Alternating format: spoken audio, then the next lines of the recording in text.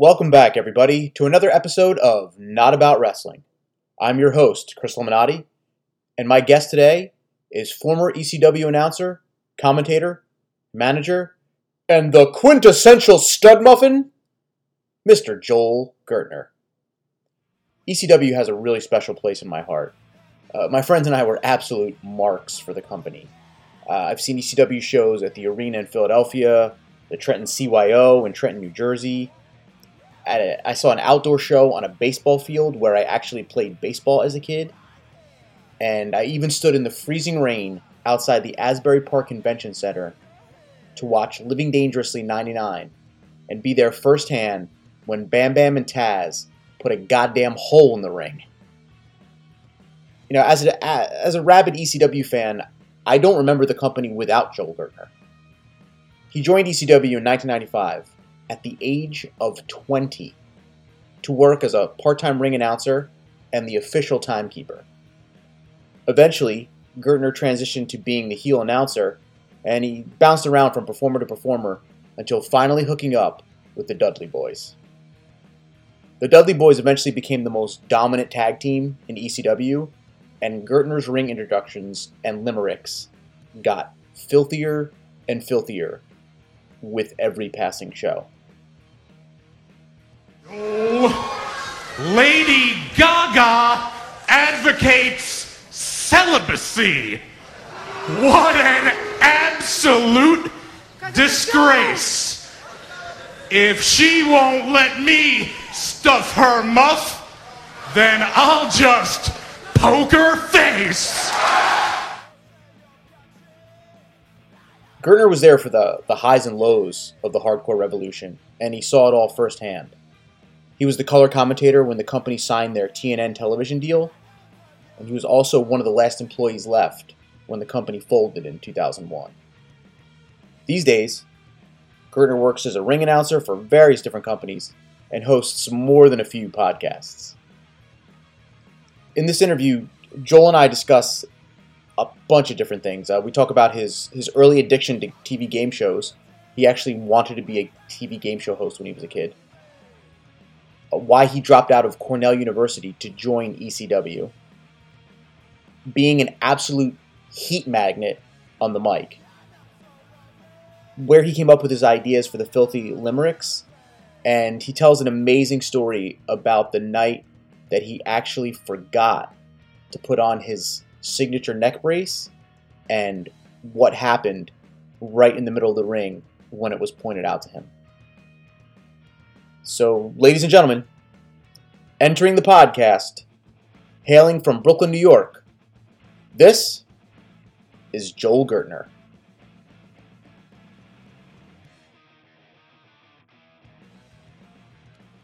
And we're back, everybody, and I am here with, and Joel, I gotta do it. I'm sure everyone does it to you. Well. Does everyone do that? Very good. Well played. Well played. Does everyone do that? Yeah. I mean, like, I'm going to pretend. God bless. I mean, thank God. Yeah. Yeah. So, obviously, we're here with Joel Gertner. How many times a day do you get that? In person, not so many. Online, social media, a lot. Okay. Between Facebook, Instagram, and Twitter. Well is pretty, it's pretty well assigned to me, to the point where Pat McAfee had kind of been starting out a lot of his promos with it a few weeks ago. Mm-hmm. And people were like asking me if there was heat or asking me how I felt about it, that kind of thing. Mm-hmm. And I'll do it too. Like every once in a while on a Raw or SmackDown, somebody will just randomly start out their promo with well. Mm-hmm. And I'll jump on Twitter and I'll be like, well, indeed, at whoever. Well, I mean, the trend now is WWE tends to trademark everything. So do you want to jump on the trademark and get a well?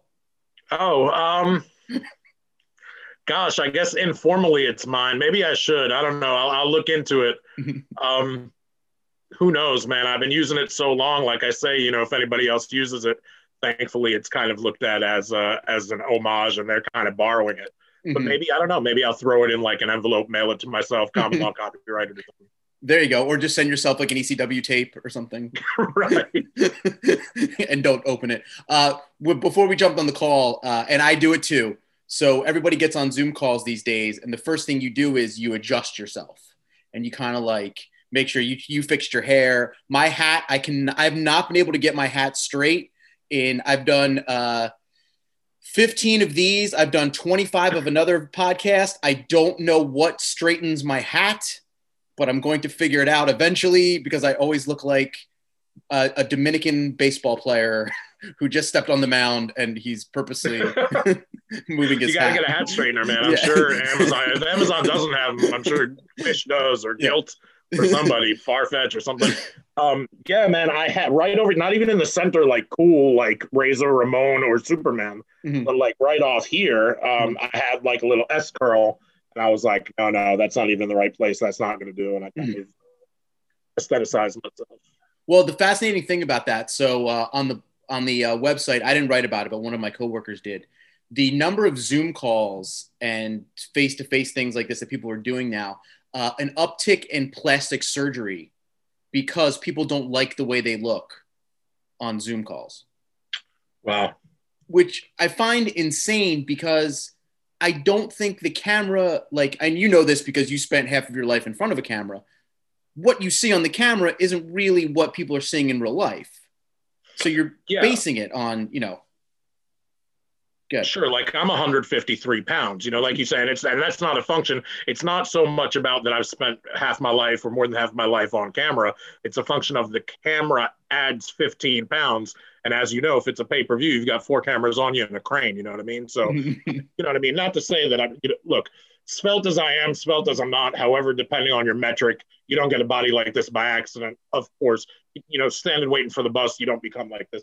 But yeah, man, I'm 153 pounds, twisted steel, sex appeal, and and the girls wouldn't have anything less. And because they don't want anything less, they get a whole lot more. Were you born the quintessential stud muffin, or did you grow into that?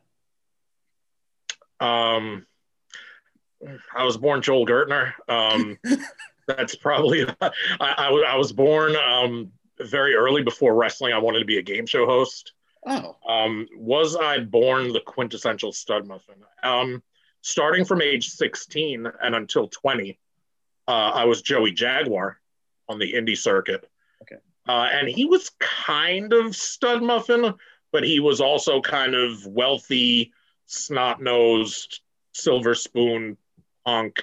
He was kind of an amalgamation of everything else good that was out there at the time, like Cornette and Paulie and that kind of thing. Was I born the stud muffin? Maybe. There might have been some innate stud muffin tendencies from jump. But I've certainly filled out into more of a grander version, more of a kind of luxe version of stud muffin as the years have gone by. Let's go back to the game show thing. How did that, as a kid, you wanted to be a game show host? Yeah, I discovered game shows before I discovered wrestling. I probably discovered game shows when I was 4 or 5 versus finding wrestling at 8 or 9. So there was definitely probably, call it a 4-year period in the early 80s, I guess, where just infatuated with game shows, just loved them, had memorized, knew the host of every game show that was on the air, and even going back into the past, into the 70s and whatnot, to the point where it was a way that, I could get engaged into conversation with adults. Grown adults would be talking to this 4 or 5-year-old kid, 6-year-old kid, and I'd talk game shows with them, ask them about TV from days gone by, and tell them, hey, I know the host of every game show, try me, and they would. So yeah, just loved it. So yeah, 40 years of loving game shows and still do. And before finding wrestling, I thought that was my calling. I thought nothing would be better than to be a game show host. Which were your favorites? Gosh, I liked Pitfall.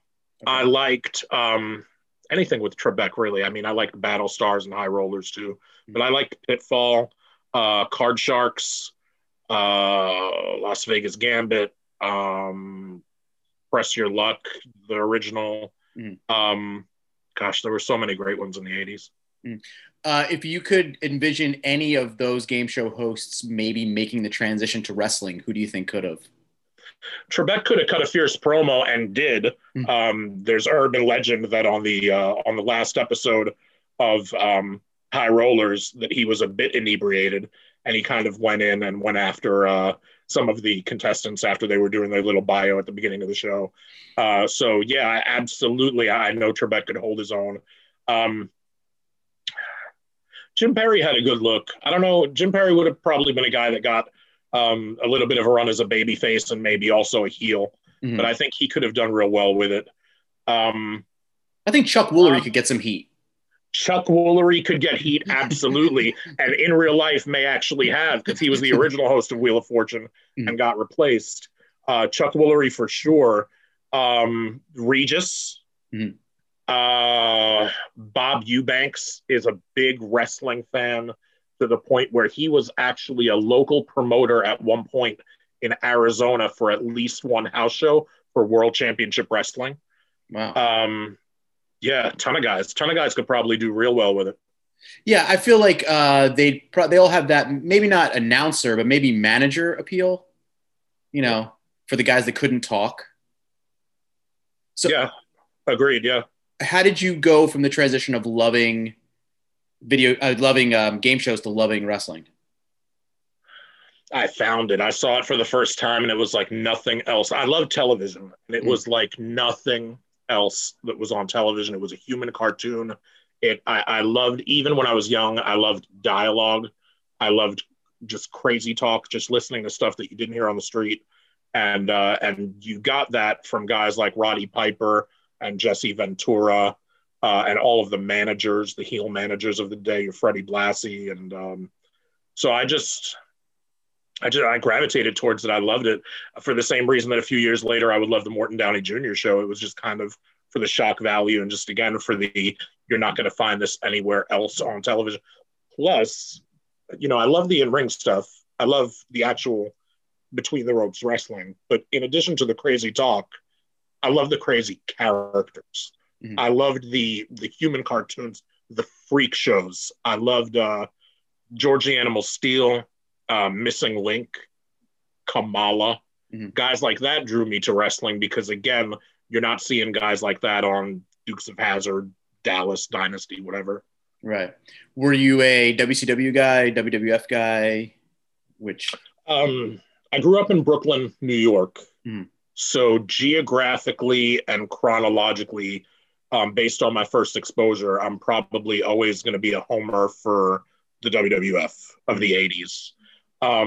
But once I got cable, UHF and cable, later in the 80s, kind of the mid to late 80s and late 80s, became a big fan of the NWA, and eventually loved a lot of the stuff that WCW was doing, even though in many respects, some of the best stuff that they were doing was stuff that they were doing on a grander level that we were actually doing, and that they kind of, for lack of a better term, borrowed from ECW. But like the Lucha and some of the other hardcore, whatever. But yeah, loved WCW was great. NWA with the Four Horsemen and the Road Warriors and all that was amazing. Yeah. We're going to get into the influence of ECW a little bit later on. But the one thing I wanted to touch on is so when you were a kid, I grew up in Jersey. We're not too far away from each other geographically.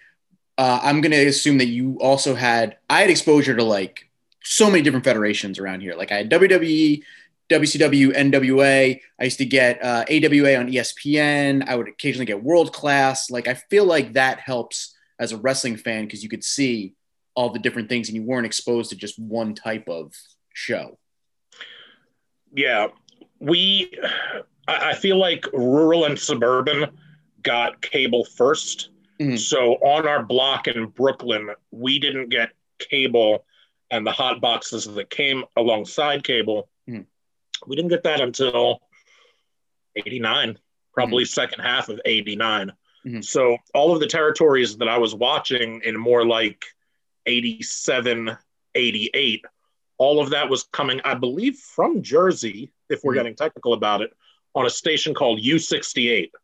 I think I A remember UHF that, station, Channel 68, that all day was essentially a version of MTV. Mhm. They showed music videos all day, Mhm. with the exception of Monday through Friday, 6 p.m. for an hour. 6 p.m. for an hour, Monday through Friday. Different day of the week, every day of the week, they showed a different territory. That's I amazing. think WCW was on twice during the week. They showed Pro and they showed Worldwide. But aside from that, they were showing UWF, Bill Watts's. They were showing World Class. Mhm. And they were showing, I want to say one day a week was California Championship, which was probably the most indie out of the 5. And yeah, I got exposure to those territories that way. I was already a tape well, by 87, I wasn't actively trading tapes, but by 89, I'm a tape trader and I'm seeing stuff into the past and all different territories. Mhm. But U68, before being a tape trader and before getting cable, was my first TV exposure to anything other than WWF. I would buy the magazines, so I would see guys and see territories prior to getting U68. Once they started doing wrestling, it was all over. I mean, I couldn't, other kids were out playing between 6 and 7 because it was either before dinner or right after dinner. It was after school, and that was like high time to go out and play ball. And for me, Monday through Friday, 6 to 7, I was just glued to the TV. Did you have any like wrestling friends as a kid? I did. Some of my friends liked wrestling. I had wrestling pen pal types, wrestling. Just fans that like other people that would call into radio shows like I did. And there was kind of, there was newsletters and stuff. So yeah, I mean, between just, a kid or two on my block, a kid or two in school, and then, a few people just through trying to make connections within the wrestling world. Even as a kid, I probably had 5 or 10 wrestling friends. Do you remember your first live event? Yes. What was it? Yes. January of 86. Okay. At the Garden. Oh, what'd you say? It was the 2-year anniversary of Hogan having the title. Okay. I don't think they necessarily billed it as such, but it was. Okay. And it was, I believe, in the 2 years since he had beaten Iron Sheik, it was the first time he lost a match at the Garden defending the title because he lost by countout to Macho Man Randy Savage. Wow. That's a great main event right there. Yep. I saw good. No, just that match is in WWE lore, in their canon, they just they kind of love to feature it in different video stuff that they do. And I think one of the volumes of Best of the WWF has it on there, and maybe one of their Savage compilations, and maybe they probably did Hulkamania out to like Hulkamania 5 or 6. Mm-hmm. So one of the Hulkamanias probably has it on there too. The first show I ever went to was on top was Hogan and Orndorff. It was right after Orndorff turned. And I feel like Hogan got the win, but by disqualification, like something happened. And I went with my grandfather and he was screaming his face off. What venue?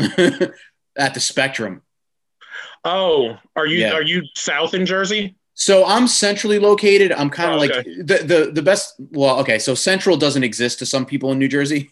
Like it doesn't. So to North Jersey people, I'm South Jersey, and to South Jersey people, I'm North Jersey. But there is a central part of New Jersey. Are you anywhere near like Middletown or? I'm just outside of Princeton. Okay. Yeah. Yeah. So for me, New York is an hour and 15, hour and 20. Philly is 45 minutes. Oh, wow. Yeah. Yeah. So I would go to the Spectrum for a lot of events. I did see stuff at I saw stuff at the Garden. I saw, I think, one Nassau Coliseum show, but Spectrum was mostly because back then they used to do, I don't know if you're familiar with the cable channel Prism. Yep. And they used to broadcast the cards on Prism. So I actually ended up watching the show live and then like 2 weeks later watching it on Prism.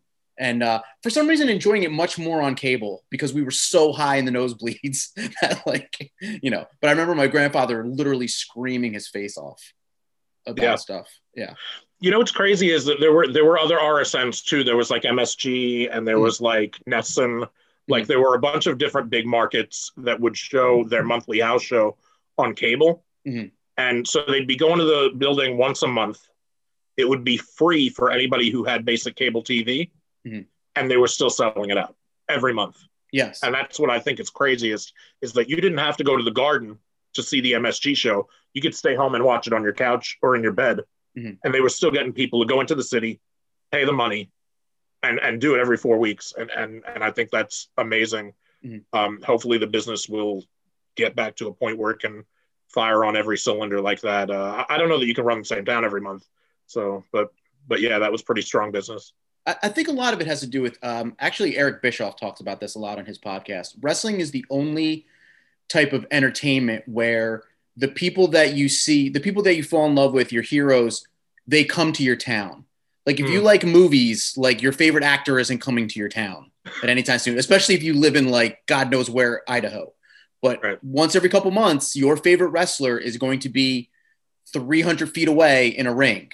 And that's, I think, was the draw for it. Yeah, so true. Yeah. So I think, and I hope, I don't know after all this if house shows are going to come back.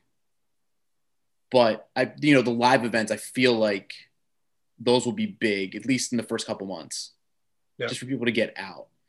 So, but let's go back. So let's transition from you as a kid to then you, I read online, you went to Cornell for a little bit, and then for 3 years. Yeah. And then you decided, nope, you wanted to be a wrestler.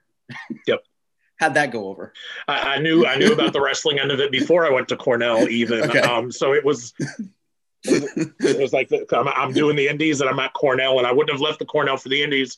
Nothing against the indies, but when it was ECW and there was TV and touring involved, and also taking a bet on yourself that was a bet on the company, where I thought that it did have a chance of becoming a top player, and it did become a chance for me of something that I could make a living at.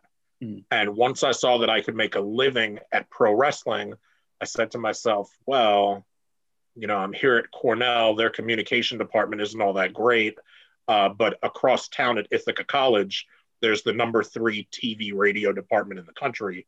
And I'm taking classes there, and I'm already the sports director at the radio station in Ithaca, the NBC News Radio. I'm working for Cornell Sports Network production. I'm the PA announcer for 7 or 8 different Cornell teams. And now I'm doing all that so that I can get a job in wrestling or get a job at ESPN or something like that. And now a job in wrestling avails itself around the end of my 3rd year there. And it was really, again, it was me betting on myself and betting on the company. And I've always been the kind of person that would rather regret what I do than regret not doing it and then have to wonder.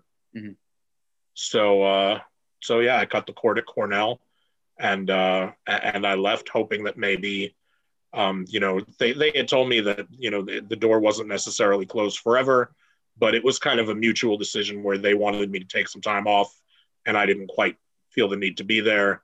And we parted amicably. So was the fallback like sports talk? Yeah, I think the fallback would have been sports talk, some sort of TV, like news, sports admin, sports marketing, sports business, maybe sports law, but that would have required more years at school. And I was always good at school. I always felt that school was unpaid work. And, it's good to be self-aware. There are a lot of traits that I have. I think I'm a good person that's good in many ways at many things. Work ethic and discipline are probably not in the top 5. And I'm aware of that. And I'm a stronger person for being aware of who I am and how I am. And I know that I'd rather work to better myself at the things that I'm good at than try to become mediocre at the things that I'm not as good at. So I don't know that going 3 more years to law school would have been in the cards. But something along those lines was probably the plan B. It's funny, you touched on something there that I've heard many different times in like different motivational speeches and like self-help books, that sometimes people spend so much time trying to get better at the things that they're not good at, that they don't spend the time becoming great at the things they are good at. And I think you learned that early, like, why am I going to beat my head against the wall to try and do these two things when I'm really good at these things? Let me get better at them. Wrestling school. Yeah. I found a wrestling school. I found a wrestling gym in the city when I was 16. I knew I needed to, and I also wanted to, minus the pain, take at least one wrestling class. And I took at least one wrestling class, maybe two. And I learned the fundamentals of taking a back bump and running the ropes. Okay. And I was sore from the back bumps, and I was even more sore and got welts from the ropes. And I knew that I wasn't an athlete in this lifetime ever going to be. And I said to myself, this is great, because now when I'm a color commentator, if I'm ever a color commentator, I can talk about, oh, you think you can execute the maneuver that you just saw? I'll have you know that you wouldn't even be able to run the ropes and take a back. And I knew that I could use that in my toolbox. But my bread wasn't buttered to be a wrestler, and I knew that. But like you say, I did it a little so that I could know that it wasn't for me, and why and how it wasn't for me, so that I could use that. Well, the taking the bumps kind of came in handy later. Yeah. Which we'll get into that. Touché. So you get hired on by ECW. What was the original role? Timekeeper and backup ring announcer. They were just starting to bring in lucha guys. Okay. They hadn't brought in Damien yet. So there was, I think, no reason for them to have known that I spoke Japanese, and no reason for them to have known that I spoke Spanish. So timekeeper and a second ring announcer. And then from there, foreign language ring announcer, primary ring announcer, foreign language ring announcer, heel ring announcer, manager, and then color commentator and co-host at TNN. When did it go? At what point did it go ring announcer to heel ring announcer? When our primary ring announcer came back. Paul was big into that. Paul, if you earned your spot and if you were valuable and you were a talent and an asset, Paul wouldn't just cut you loose because what you were doing didn't fit at the moment or anymore. So when Bob Ortiz came back from a hiatus, he was the full-time ring announcer at the arena and everywhere again. And I got, as per Paul, moved sideways. And thankfully for me, every time I moved sideways, I performed well enough that it was a step up, which I'm grateful about. I read online somewhere that part of it too, you were urged by Shane Douglas to kind of go a little bit heelish and start making fun of some of the baby faces. Were you open to that in the beginning? Yeah. Oh yeah. Was it Shane that said it? Not to me. Okay. I'm not gonna say that there's no validity. Okay. I don't know if I've heard that, but I wouldn't be surprised. Okay. And they bounced me around different heels, but I kind of stabilized with him and was with him, I think, for longer than some of the other acts that I was only with for a week or two. So he may have spoken to Paul and requested me to be with. I'm not sure. It wouldn't surprise me if that is how it went down, because a lot of the guys, especially those either with ECW tenure for a while or guys who'd been in the business a bit, a lot of guys were chipping in with creative, and it was really a group effort, and it was really kind of an open forum when it came to creative, and Paul listened to a lot of the guys. So it's possible. Do you think that helped when you're coming out of school and you're a young kid, that you immerse yourself in a collaborative effort Whereas if you somehow found a way to connect to a WCW or a WWE, those were very much corporate structures, and you might have been, kind of disenfranchised with it after a while. Whereas with ECW, it was like, everybody does this. This person does 7 different things. Like, how did that play into it? I liked, ECW was perfect in the sense that it was independent, but it was big. There wasn't a lot of money behind it, but it was a draw. It had this kind of cult following. It was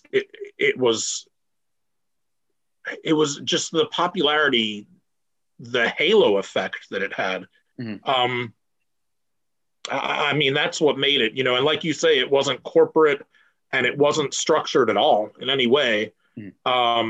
There was no pyro and there was no lights, and we stole all the bootleg music, and but that's what made it, And when I first went and did TNA, which I think was a lot more comparable production-wise, I had never done WCW, so I'm not the person to make this comparison.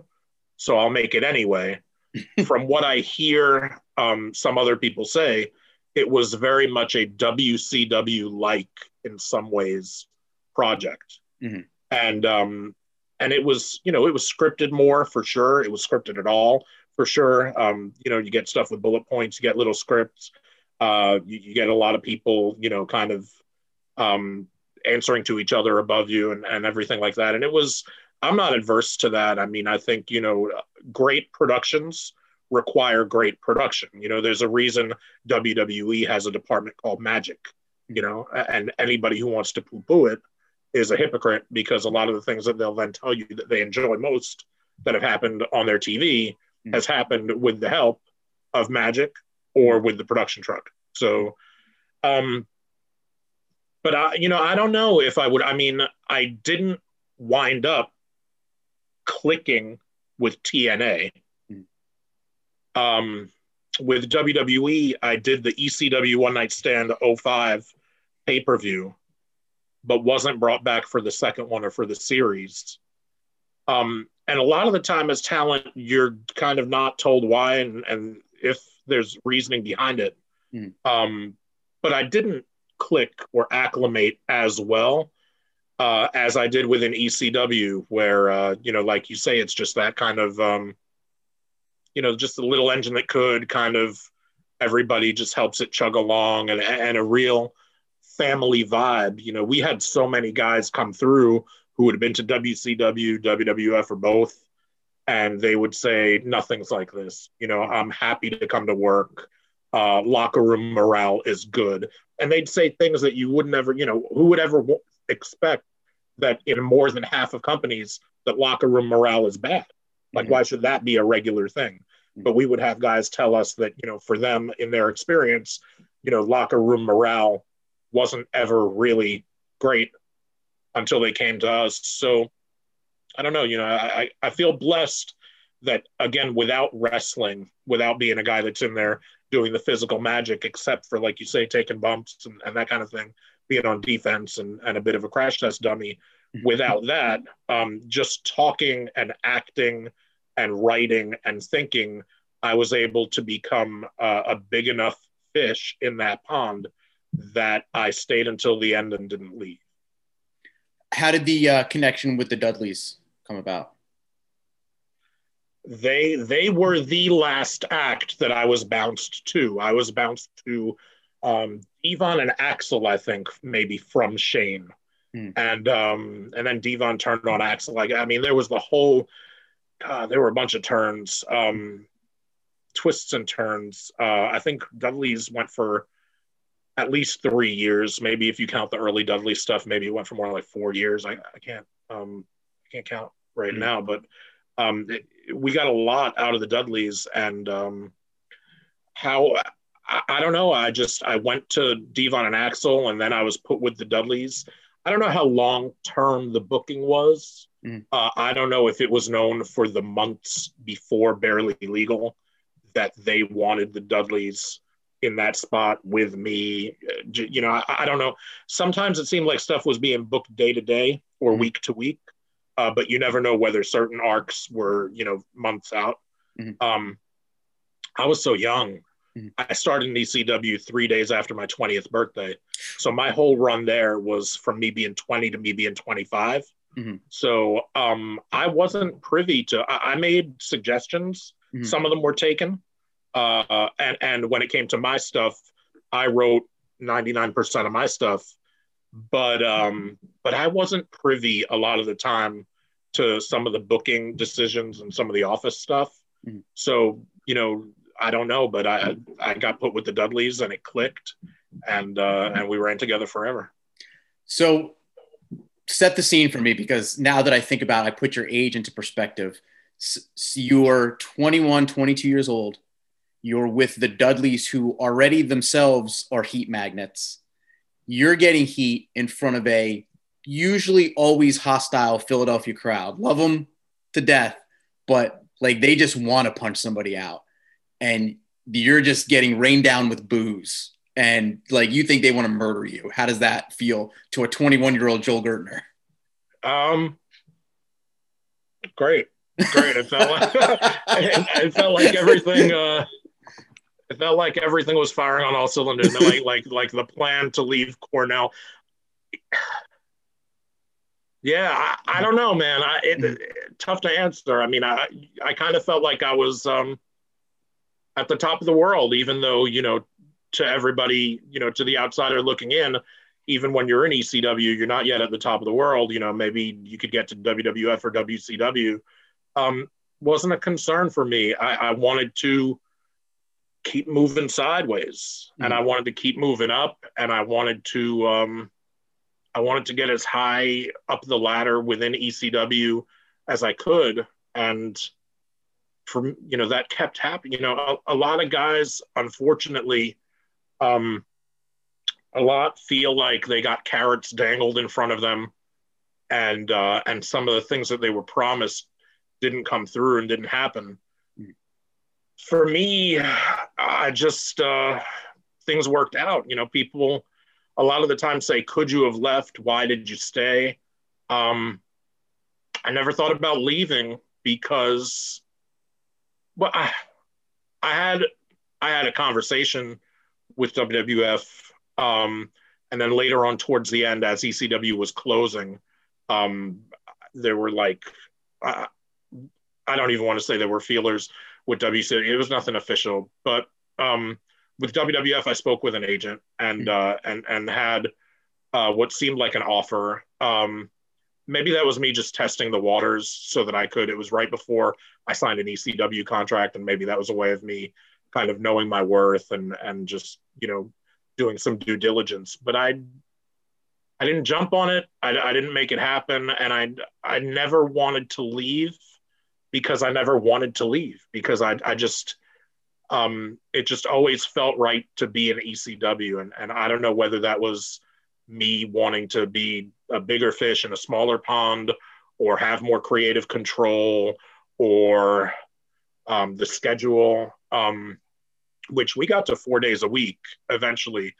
We were doing like triple shots, alternating with quadruple shots. So we were doing, I think, 14 days a month, some months, but it was still a good schedule. A lot of stuff was local. When I was with TNN, sometimes I was only working once a week doing production.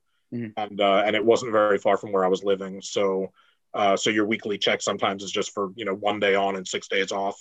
So, I don't know, man. And then I'm trading stock during the week. And so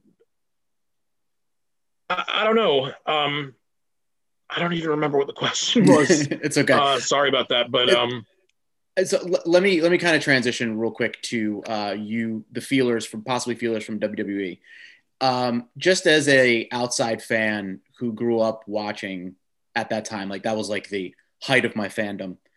Sometimes it felt like, and this might not have been your situation, but a lot of the situations, especially with the relationship with WWE and ECW, sometimes it felt like the WWE took ECW guys not to have them, but more just so ECW didn't have them. Did you sometimes feel that way? It's possible. I think our partnership with WWE, such as it was, which was kind of one-sided, and I think benefited them more than it benefited us. Absolutely. We got people to kind of help train. We were kind of like a performance center. We were kind of like developmental, and we got guys that either needed a break from WWE or needed to test out a new gimmick or whatever. So we would get a Flash Funk, and we would get an Al Snow, and we would get, we'd also get Brockus, and but I think more so WCW would park guys. WCW would take guys and do next to nothing with them, just sit on them. They would take guys like Sabu and Sandman and Mikey Whipwreck, and I guess they created a hardcore division and stuff like that, but I don't know. But I mean, you could be onto something, though.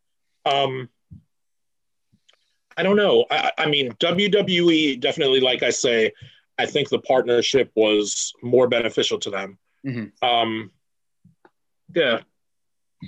So you're with the Dudleys. You're at the height of the popularity, and then they sign with WWE. Like, how do you feel? Are you deflated? Are you what? I mean, obviously you're happy for them because they're your friends, but are you like, okay, but what happens to Joel Gertner? They pulled me aside, and I'm trying to, the timeline of 99 is so tricky because I was being told along the way that we were getting a deal, and we got the TNN deal, and it started in August. And I was being told a few months before that we'd get the deal, and so I could be the color commentator and this and that. And that's right around the time that the Dudleys are leaving, in mid to late, I think, around there, 99.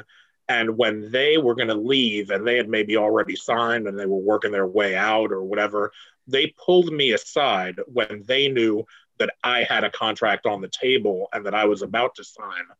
And it would be tough for me to remember everything exactly that they said.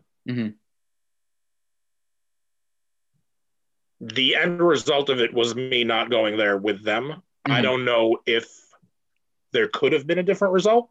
What I most remember is them asking me if I was really sure that I wanted to sign. And I don't know why they would imply that other than that there might be greener grass to. So it was just, they had that going on, that they were going to leave and that WWE wanted them and they were going there. And I was on my journey of taking, the next step up, being a contract player for the first time. And it was just the timing of it all. I eventually, I think on May 1st, I signed my deal. And by August, we were on TNN. Do you think maybe they saw kind of the writing on the wall with where things were going and were maybe kind of hoping they were going to a new federation? They couldn't say, we'll bring you with us. But I'm sure they thought, if we're there for a little while and we say, hey, this guy worked with us in ECW, just because of where they saw the company going, paychecks bouncing, things not going great. Maybe they're trying to protect you in a way, or like give you hope, for a future. Maybe. I mean, it could have been anything, I mean, when I talked before about talking to an agent, and I never really need to ever go into the details. So this might be the first time this might be an exclusive for you, but the agent that I talked to was Terry Taylor. And the thing that he had put in front of me as his suggestion creatively, we talked money and then we talked creative, and creatively he said, maybe put me with Public Enemy, who they were thinking about bringing in. Okay. Looked at the one way, if they see my work with the Dudleys and ECW, like it, and like me for Public Enemy, then hell, they must have loved me with the Dudleys, right? Yeah, it's the one way to look at it. Yeah. And then the other way of looking at it is, what if I would have come in with Public Enemy, they did one or two shots, they were gone, maybe one shot on TV, they were gone, would I have been kept? Right. Or would I have been tainted, but would I have just been collateral damage? So I don't know. Yeah. History's mysteries. Yeah. So you stick around. You're the color commentator on TNN. Did you like that better than announcing? I loved wrestling. I love wrestling. I mean, it didn't matter to me. I loved ring announcing. When the time was right to do color commentary and co-host, I loved that. Managing. Even we were talking about before what I watched growing up, and who I loved growing up was all the heel managers and guys like Piper and Ventura that cut promos, and Howard Finkel. So I loved being a ring announcer. Loved being a manager. A lot of the managers made the best color commentators. Loved being a color commentator. Loved it all.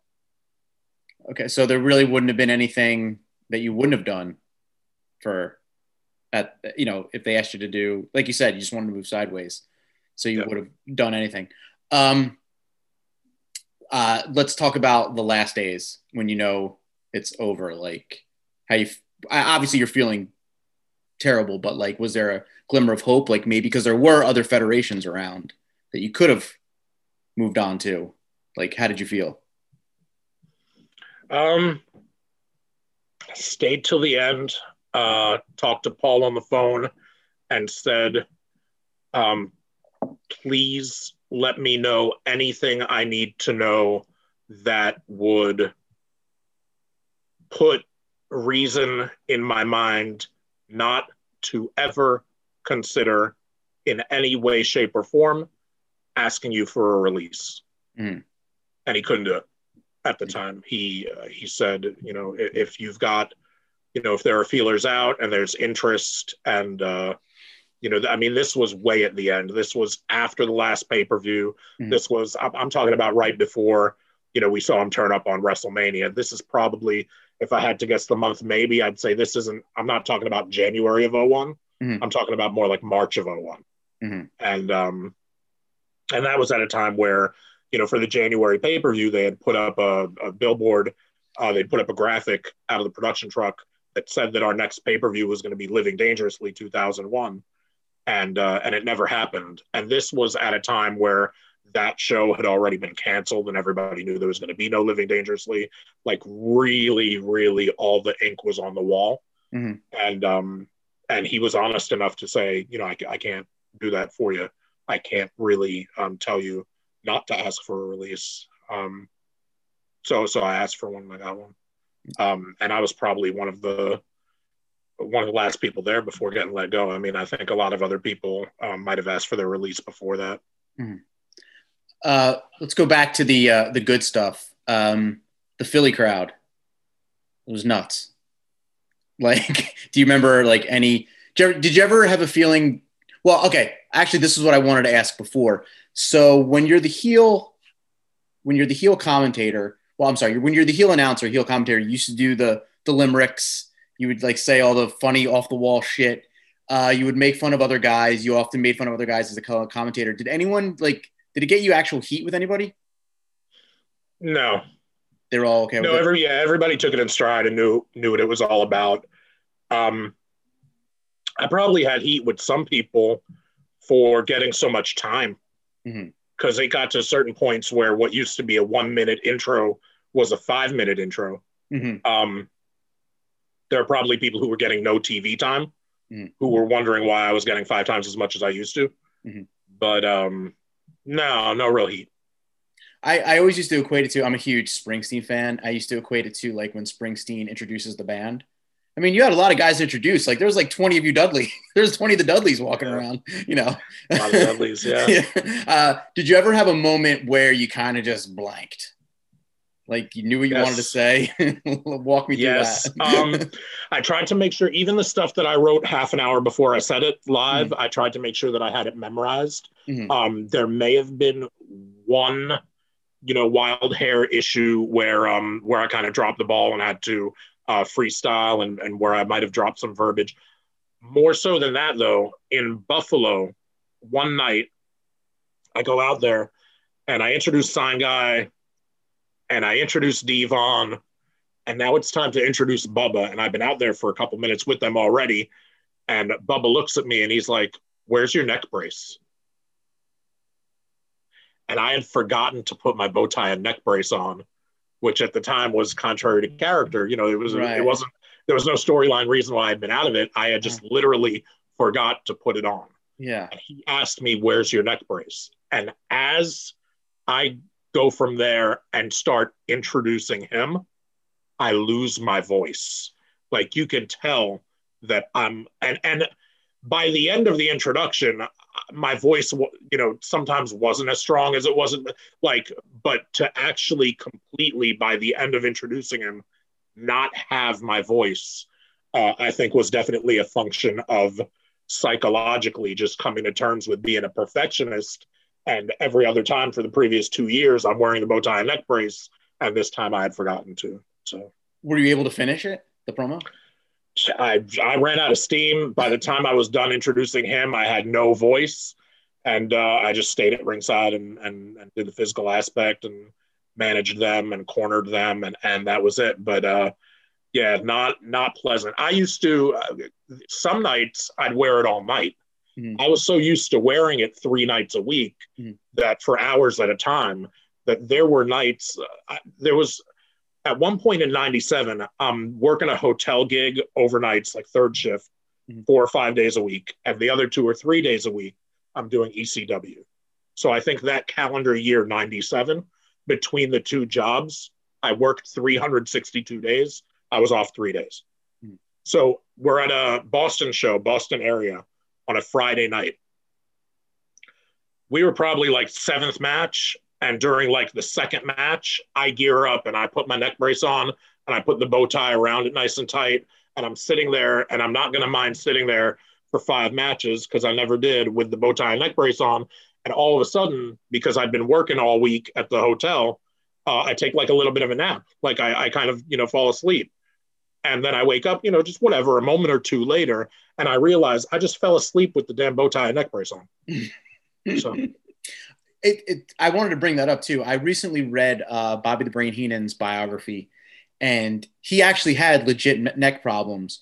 But before that happened, he used to wear the neck brace as, you know, part of his gimmick. And he said that he believes that actually caused neck problems from wearing that neck brace. Yeah. Did you have any like uncomfortableness, or do you have any like fallout from that? No, I mean, you know, I weigh a little bit more than I should. I'm not sure if you can tell, but I'm, well, you're 153, right? Side. So I've got, so back here, I've got like a little bit of kind of, you know, like, you know, just like kind of a California brown bear mite or whatever. Like I've got like a little bit of kind of, you know, maybe like, I don't know what the butcher would call it, like back fat or whatever, like upper back fat. But like, is that, you know, is it more like a hump because of my posture, because I wore a neck brace 12 to 16 hours a week in the 90s? I don't know. You know, yes, no, maybe so. I mean, who's to tell? But I mean, I think definitely the juice was worth the squeeze, because, you know, wearing that neck brace and bow tie created a gimmick, and it created, you know, it left a mark, and it created a career. You know, I went to a convention. This is another time I forgot it. I went to a convention 5 or 10 years ago, maybe 5 years ago, big event in New York City at one of the hotels in Queens. And I'm paired up with Bam Margera's dad. And I'm sitting at the table with Bam Margera's dad. And I had forgotten the neck brace and bow tie somehow at home.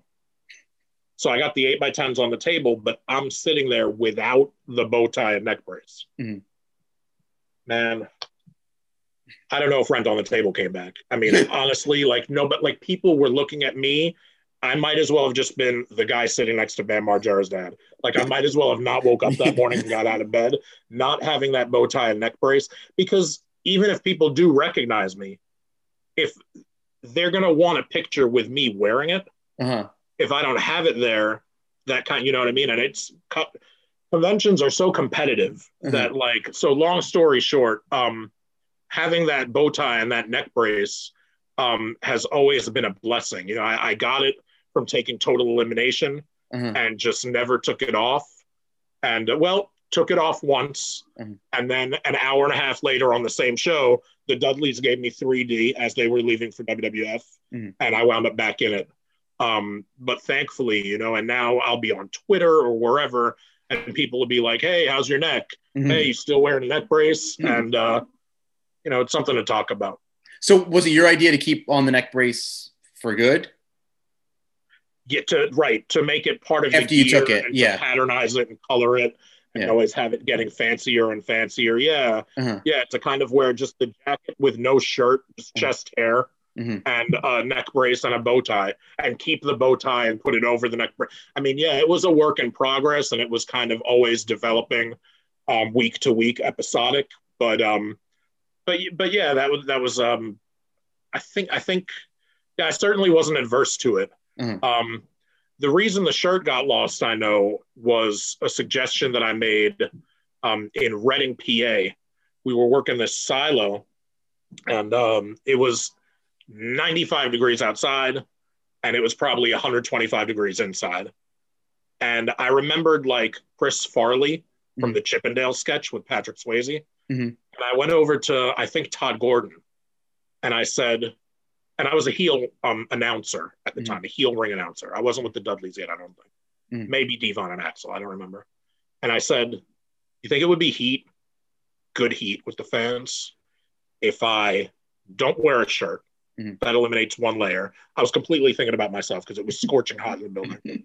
I eliminate the shirt, but I keep the jacket. And I keep the bow tie.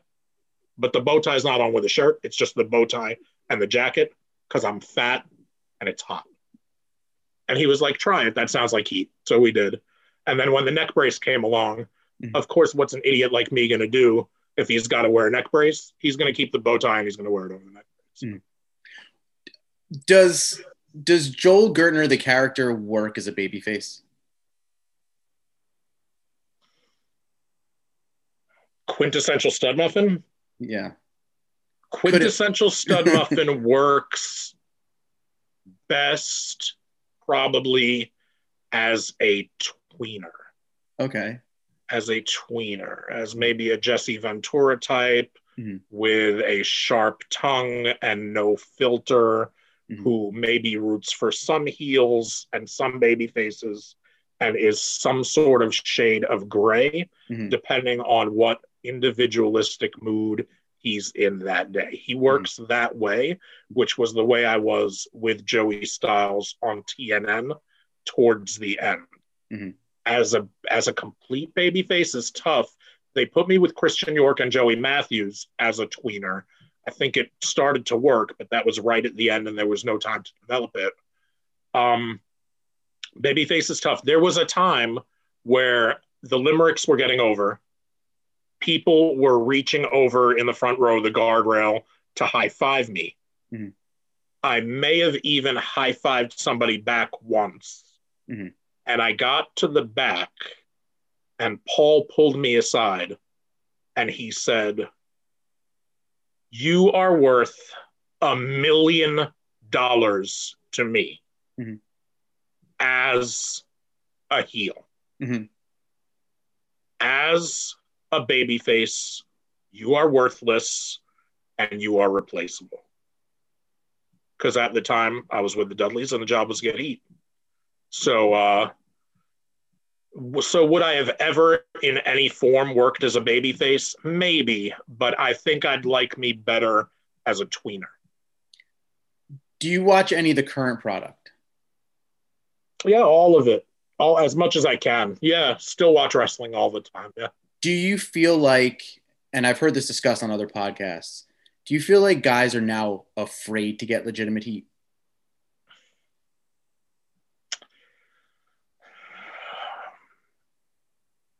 I don't know if most people are so much afraid to get heat. It's harder to get heat. Just because I don't know whether it's the generation, the time, the chronology of it all. I don't know whether it's social media and its involvement. I don't know whether it's harder to shock because you can say shit at 8 o'clock now on basic cable. I don't know whether, even though you can say shit at 8 o'clock on basic cable, there's a lot more political correctness, right? Like, are people afraid to get heat now? Well, I don't know, but All in the Family was on TV 45 years ago, and All in the Family wouldn't be on TV today. So Is it a function of people being scared to get heat? No.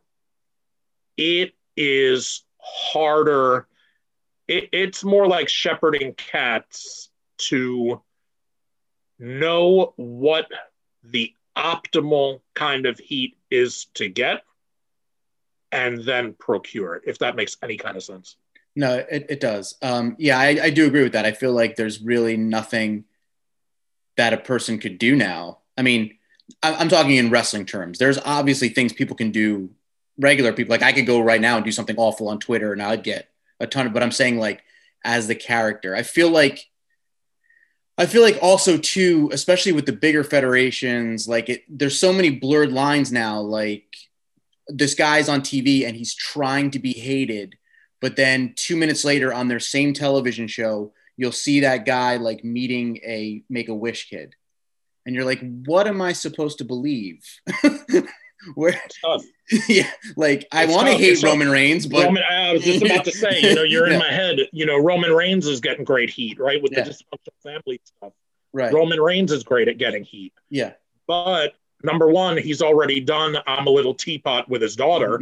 And number two, you're going to show him doing good things for his community and doing stuff like Make-A-Wish. Yeah. So at that point, am I going to, up against WWE's production, their money, their machine, up against Roman Reigns, his personal experiences and his tenure and everything he's learned and done and his legacy and his family. Am I going to say that Eddie Kingston is a better heel than Roman Reigns today? I could say it, and it's arguable. To some people, it's not arguable at all. Roman Reigns is the winner. To some people, there's no debate. Eddie Kingston is the winner. I know I love watching Roman Reigns, but like you say, it's part of a show. You suspend disbelief, and then 10 minutes later, you see him being nice. Whereas not to say AEW wouldn't do it, because they've got a lot going on. They're a corporate structure. They do a lot for their community. And for all I know, they'll go ahead and by next week, it won't make sense that I'm saying this, but if Eddie Kingston for now is the kind of guy that stepped away from that and he's a fresher face as a heel, some of the stuff that he does is not to say it's more believable, but you see what I'm getting at? Like, yes. It's a testament to what you said. Like, it's tough to get and keep the same kind of heat that guys would get in the past because there's so much going on where even as a heel, if you're a top enough guy and you want to be a face of the company, you can't be a heel all the time. Yeah. I'll tell you one guy who is, and he's an absolute jerk off. It's MJF. Yeah, he keeps the gimmick all the time, conventions and everything, which is a blast, which is fun. He'll sell, MJF's going to show up and he's going to sell autographs. And then he gets to his table and he's selling autographs for $500 a piece. Like, I love that. Yeah. He was on the show. He was a jerk to me for an hour. That's tremendous. Yeah. So I can say he's a jerk because I have the video proof of it happening. So that's tremendous. Before I let you go, where can people find Joel Gertner now? Oh man, my YouTube channel just passed 1,000 subscribers. It's relatively new. Nice. Yeah. So hit that up. It's just Joel Gertner. Find that on YouTube. Not a lot live going on, right? COVID and everything else. I do video messages on Cameo and on CelebVM. So you can find me Cameo/Joel Gertner, CelebVM/Joel Gertner. I've got t-shirts for sale on Pro Wrestling Tees. On the web, on social media, you can find me on Twitter at StudMuffinSays and Instagram at Quintessential Studmuffin. I've got a podcast called the 69-Minute Eargasm. I've got another one starting up called Extreme Championship Wednesday. And I've got one with Blue Meanie and Josh Chernoff. We're going to do one right around January 1st, and we're going to see what the reception is for that, but it seems really strong now. So that's going to be on ad-free shows, and hopefully that's weekly, monthly, whatever the demand is, it'll be. But that's going to be, That Was Extreme is going to be the name of that one. So That Was Extreme, 69-Minute Eargasm, and soon to be Extreme Championship Wednesday are the podcasts. The YouTube channel please hit me up on Instagram and on Twitter. I'm very, very interactive on it. Ask my wife. She hates it. I'm on the phone all day. So now she's okay with it. That's great. I'll be sure to link out to all that stuff. And Joel, thanks a lot for your time, man. Thank you, boss. I appreciate it.